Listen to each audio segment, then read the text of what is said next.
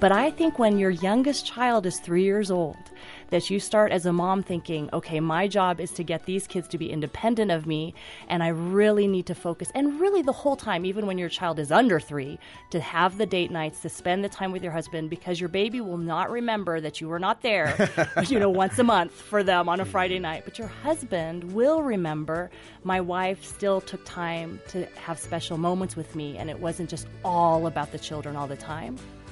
Some great advice from Arlene Pellicane about how you can prioritize your marriage even in the midst of a busy season of parenting. You'll hear more from her today on the Loving Well podcast. I'm John Fuller, along with Dr. Greg Smalley and his wife, Erin. And Greg, with Valentine's Day just a week away, there are a lot of guys who are trying their best to come up with a memorable, wonderful, creative, romantic night with their spouse. But the kids are in the way. And there are a lot of wives who are thinking the same thing. I want to make it special for him, but these kids. So how do we navigate all the expectations of Valentine's Day when there are children in the home? And we love our kids, but how do we deal with this?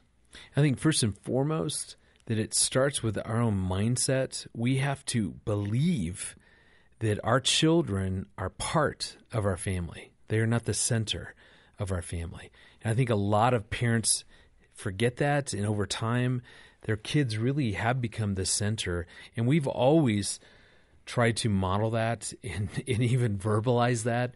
You guys, you're part of this family, and our marriage is our highest priority next to our relationship with the Lord. And someday you guys are leaving this home, and we want to make sure that our marriage is strong, and we're going to keep doing that. So I think it's something that we, have to believe. And since you're going to be leaving the home someday, let's start with next week on Valentine's Day. Yeah. We're going to ship you all out. Well, and there's different seasons of parenting too. So you're busy when they're little and you're busy when they're big. Because even right now we have kids home from college. And you want to spend lots of time with them because they're home for a short amount of time. But I know we have tickets to a play, to a theater play. And it's kind of hard for me because I'm like, ooh, do we want to go out while we have our daughter home and take time away from her? But the answer is, yes. The answer is yes. It was 100%. A rhetorical question on her part. Yes. And the great news is when you start seeding the idea of our marriage is top priority in this home, then as they grow older, they also carry that with them. They've learned how to honor marriage. And that mindset has to translate to everyday life way beyond Valentine's Day, for instance, or any other special, anniversary time or something like that. Well, earlier we heard from Arlene Pellicane about making your spouse a priority when you have kids. And she's a wife and mom and has written a number of books on this topic. She's a great guest. Here she is talking to Focus President Jim Daly. Life is not, let's have dinner tonight and let's go to a show afterwards and let's rekindle the romance by overlooking a park that's beautiful. That's the sometimes. And we need that. We need those I can hardly waits in marriage so that there are things to look forward to. But a lot of marriage is mundane. So it is bringing those things that, it could be as small as the 5 to 30 second kiss every day. Yeah, I like that. Yeah, which is really when I go and I speak to ladies and I tell them, go home and just kiss your husband for 5 to 30 seconds per day. This was advice that Dr. Cliff and Joyce Penner gave me when I was interviewing people from the book. And you would not believe, everyone laughs because I say, how are we going to kiss my husband? Because he's going to think that is the go signal. And I don't want him to think that. So I'm not going to do it. So I tell you, ladies, to have a conversation with your husband that says, I was listening to this Focus on the Family broadcast. I want to kiss more often, but every time we kiss, it is not the go signal. I will make it very clear when it's the go signal, but it just means I want to be closer to you. And the truth is, when you're busy, you forget to do that 5-second kiss, 10-second kiss, 30-second kiss. That is that passion. And usually we do those things when we feel a certain way, but instead to say, I'm going to do that behavior, and then, wow, the feeling will follow. Well, and it's important. Yeah, I think, husbands love that. Well, it's important for husbands to realize, too. They've got to show that kind of innocent intimacy. Yes. That it doesn't have to lead to something. Are you guilty of that, John? Never. I mean, I am too. I mean, I don't know.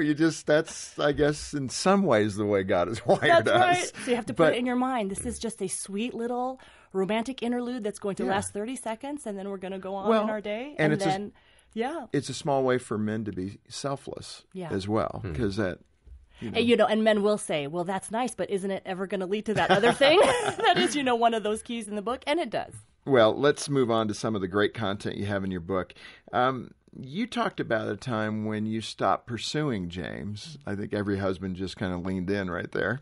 And I think that happens in every marriage where typically, not always, I know that the data identifies a large portion of women, maybe 30, 40% of women that are typically physically initiating.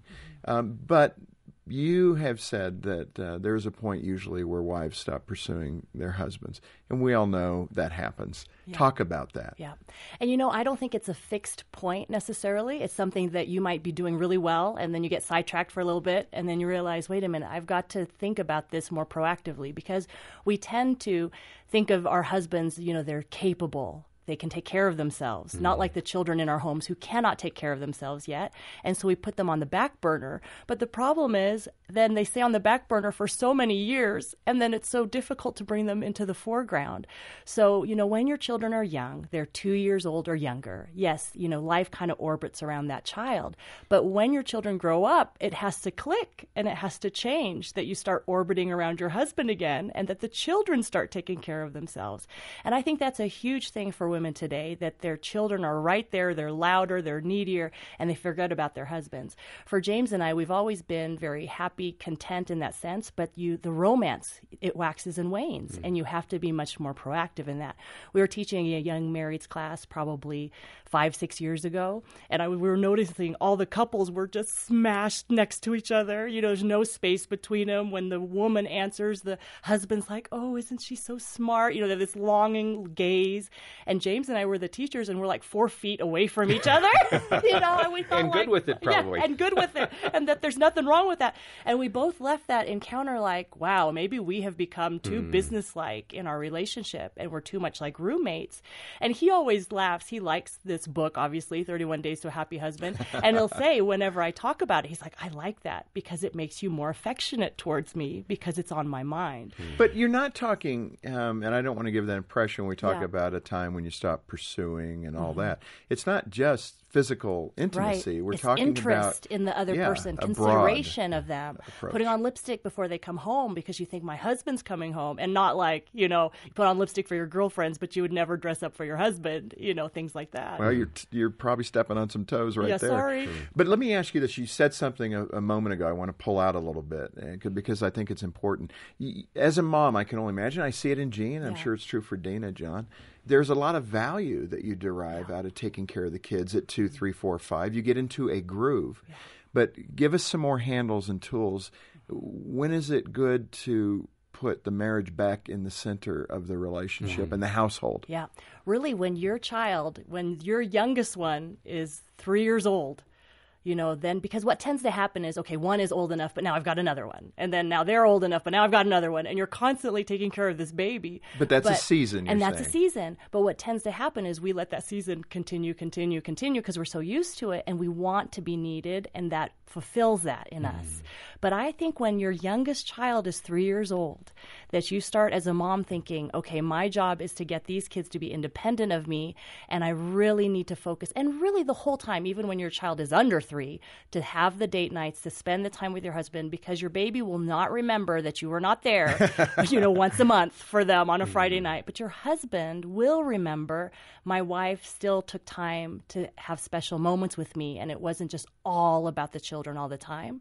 So I think that's so important to remember, because our children are going to grow up, but our husband, he's going to be there the duration, and that's who we've got to really think, how can I please my husband?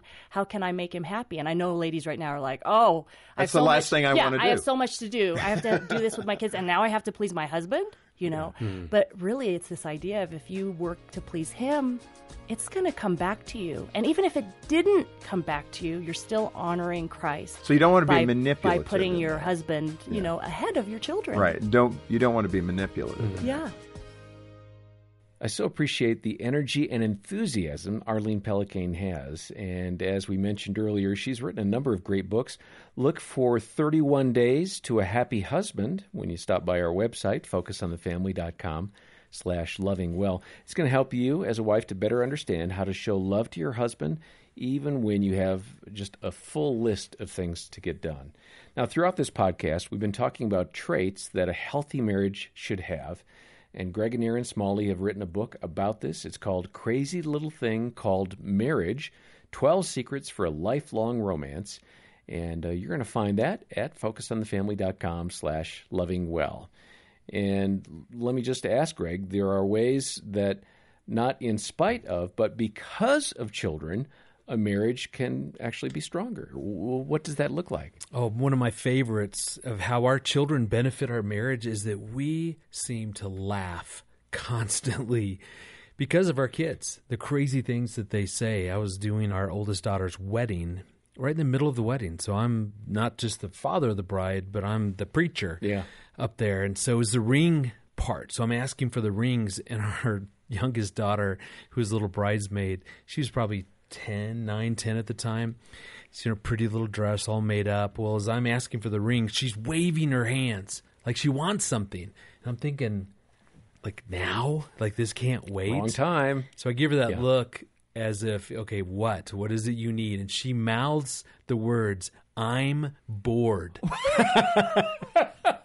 And I'm like, you can't please anybody. This is hard enough. Yeah, she We was just speaking laugh. on behalf of all of us.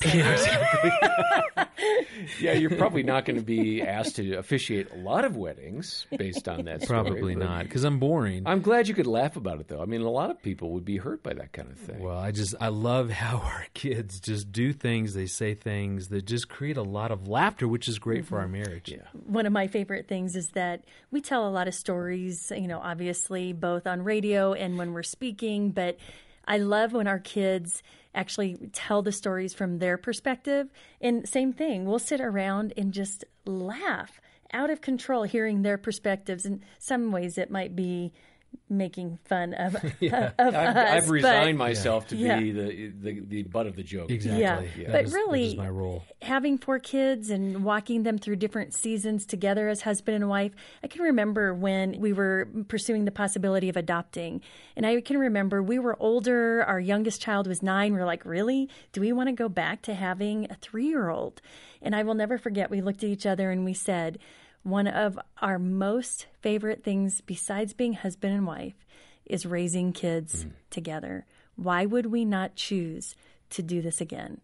And what a blessing it has been to pursue raising our youngest, all of our kids, but to get to do it again As with a number team. 4. I love that too. I think there's a way in which, because kids require and demand so much time and effort and energy, that it forces us to be intentional to find time together. Yeah. So if the kids weren't there, I mean, maybe there were patterns that we'd get into to where we wouldn't try to do date nights, or we just would get into this, maybe Annie was right, a boring routine. Yeah. Well, and what I see happening with couples is that then when the marriage, if the marriage does become disconnected, well, then sometimes, especially for a mom, she can attach herself more closely with the kids and align herself with the kids.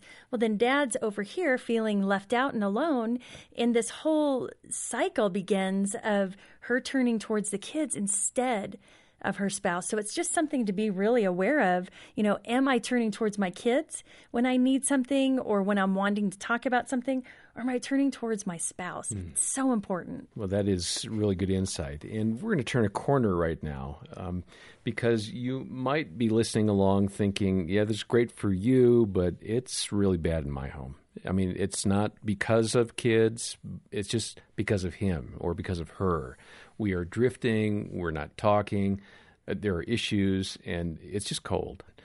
Now, Gary Chapman is a counselor, a pastor. He is so insightful. He's been on the Focus on the Family broadcast a number of times, and he has some good, solid biblical advice about overcoming what he calls the winter season in a marriage, where it is cold.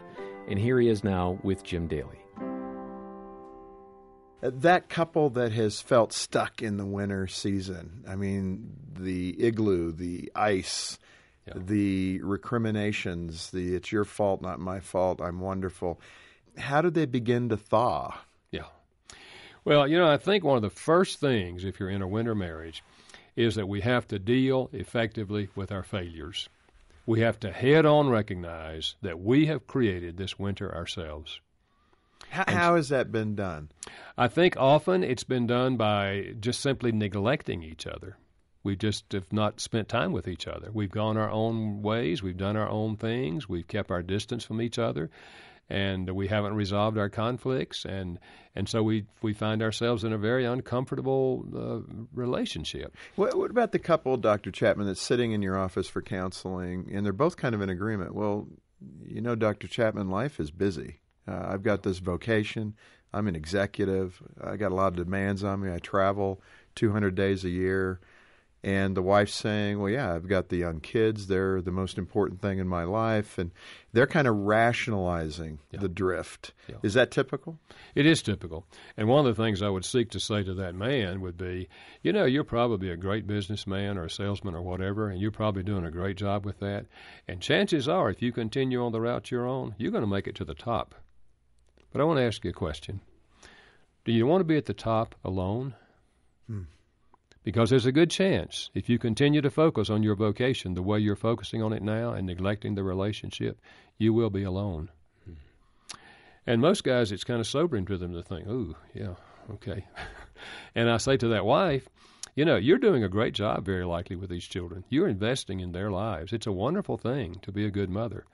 But those children in 18 years are going to be gone. Huh. And if you don't do something to change this marital relationship here, you're going to be alone also. Yeah. Your kids are going to be off in college. You're going to be home alone. And then what are you going to do? Yeah. Let's do something now when you can do it. Now's the time to do something. In that context, we tend to think in what some will be critical in stereotypical ways. A lot of women are working outside of the home now. Yes. And they're doing both the vocational thing. So they could be sitting in that meeting saying, yeah, I'm just really busy. I got all the demands of work on me.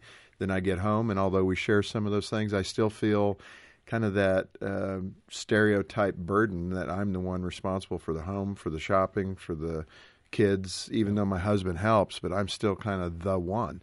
Yeah. Speak to her and all the activity that's going on in her life. Yeah. Well, I think that is very common today in today's world, that a wife does have a full-time job and working with the children and trying to do something maybe to keep the marriage together. And what I would say is this, when we get to the end of the journey, and I think of that often because I'm getting closer to the end of the journey, and you look back, the things that really matter are relationships. And yes, the relationship with your children are extremely important, but your marriage relationship is also extremely important. The vocation seems important at the moment, and yes, it's bringing in money so that you can have some of the pleasures of life, but when you look back, ultimately, it's not the vocation you're going to remember and think and feel good about. It's going to be the relationships that you either feel good about or you deeply regret. Let's live so we don't have regrets when we get to the end of the journey. Well, I love Dr. Chapman's perspective on why relationships are the most important thing in life. John, I'll never forget when my father had a massive heart attack. Got that call. I didn't know if we were even going to make it. It was about an hour drive to get where he was at in the hospital. I was the first one to get there. They brought him off the helicopter into the gurney. They're wheeling him down. I was right there with him, and he was so panicked. But what he was panicked about was making sure that I knew exactly what to say to my mom and to my siblings, to spouses. And he just kept running through going, you need to tell Mom that how much I love her. She was the love of my life. just talking about just each one of my siblings and their spouses. And he was so panicked. And finally, I held his hand and said, Dad, we know. We know that's how you felt about us. Because what was so interesting, my dad's written 60-some books and sold millions of videos in the area of marriage and in parenting, and he could care less. He wasn't asking, what's my book at? Which spot on the bestsellers list? He cared about that his family knew how much he loved them and cherished them and valued them. And that's the kind of legacy that I want to leave. I want at the end of my life that my family, that my kids knew that they were the most important thing, that they mattered to me. That's what was on my mind. So I think a big part of why that's so important is we have to decide what is the legacy that we want to leave. Because if we spend all of our time working and pursuing, as Dr. Chapman talked about, some work or some title, it's just that on your deathbed, that is not what you're going to care about. So the good news is that most of us have that good time, that we can cultivate those kinds of relationships and make sure that our family knows that you really are, next to the Lord and next to my wife, that you are the most important thing in my life. Absolutely. I agree so much. I can remember that day of getting that call about your dad, and I remember that that's what his focus was on relationship. And it comes down to what I've seen in my own life, that it's making the decision day in and day out. What is my priority? I know for me, I've been in such a busy season over the last year and a half of beginning to see clients again in private practice, working here at Focus, and just really recognizing I have to fight and block out time during my day to have lunch with my husband, to pick kids up from school, to be at home for dinner time, because otherwise I could fill up every hour with something, but it wouldn't be what I wanted in my core. As an extrovert, introvert, we're created to be relational, to connect to God and to connect to others. And so we have to pursue that and fight for that time, because your dad was right. That's what's going to matter in the long haul. Well, wherever you are in your marriage journey, Focus on the Family is here for you. We want to reinforce what you just heard, and we've got resources to help you do that. Stop by focusonthefamily.com/lovingwell. We've got resources by Greg and Erin Smalley, our marriage assessment, and for the month of February, we have a free broadcast bundle, which includes 4 Focus on the Family broadcast downloads that you and your spouse can listen to together. When you sign up for that bundle, you'll be able to hear interviews with Greg and Erin Smalley and Pastor Ted Cunningham and others. So please request that free resource today. The starting place to make a donation or to get any resources or help, focusonthefamily.com/lovingwell. Next time on the Loving Well podcast. So one of the things that I began to do is say, as the kids begin to fly from the nest, why don't you start finding ways to learn how to do coaching, learn more about leadership and counseling? And at first the reaction was, no, I can't do that, I can't do that, I can't do that. But the more I kept bugging her about it and sort of encouraging and pushing her, the more she spread her wings. And I realized that's part of my responsibility under God for my wife. You'll hear that conversation with Bob and Cheryl Record next time as we celebrate Valentine's Day. On behalf of Greg and Darren and the entire team, I'm John Fuller, thanking you for listening to the Loving Well podcast.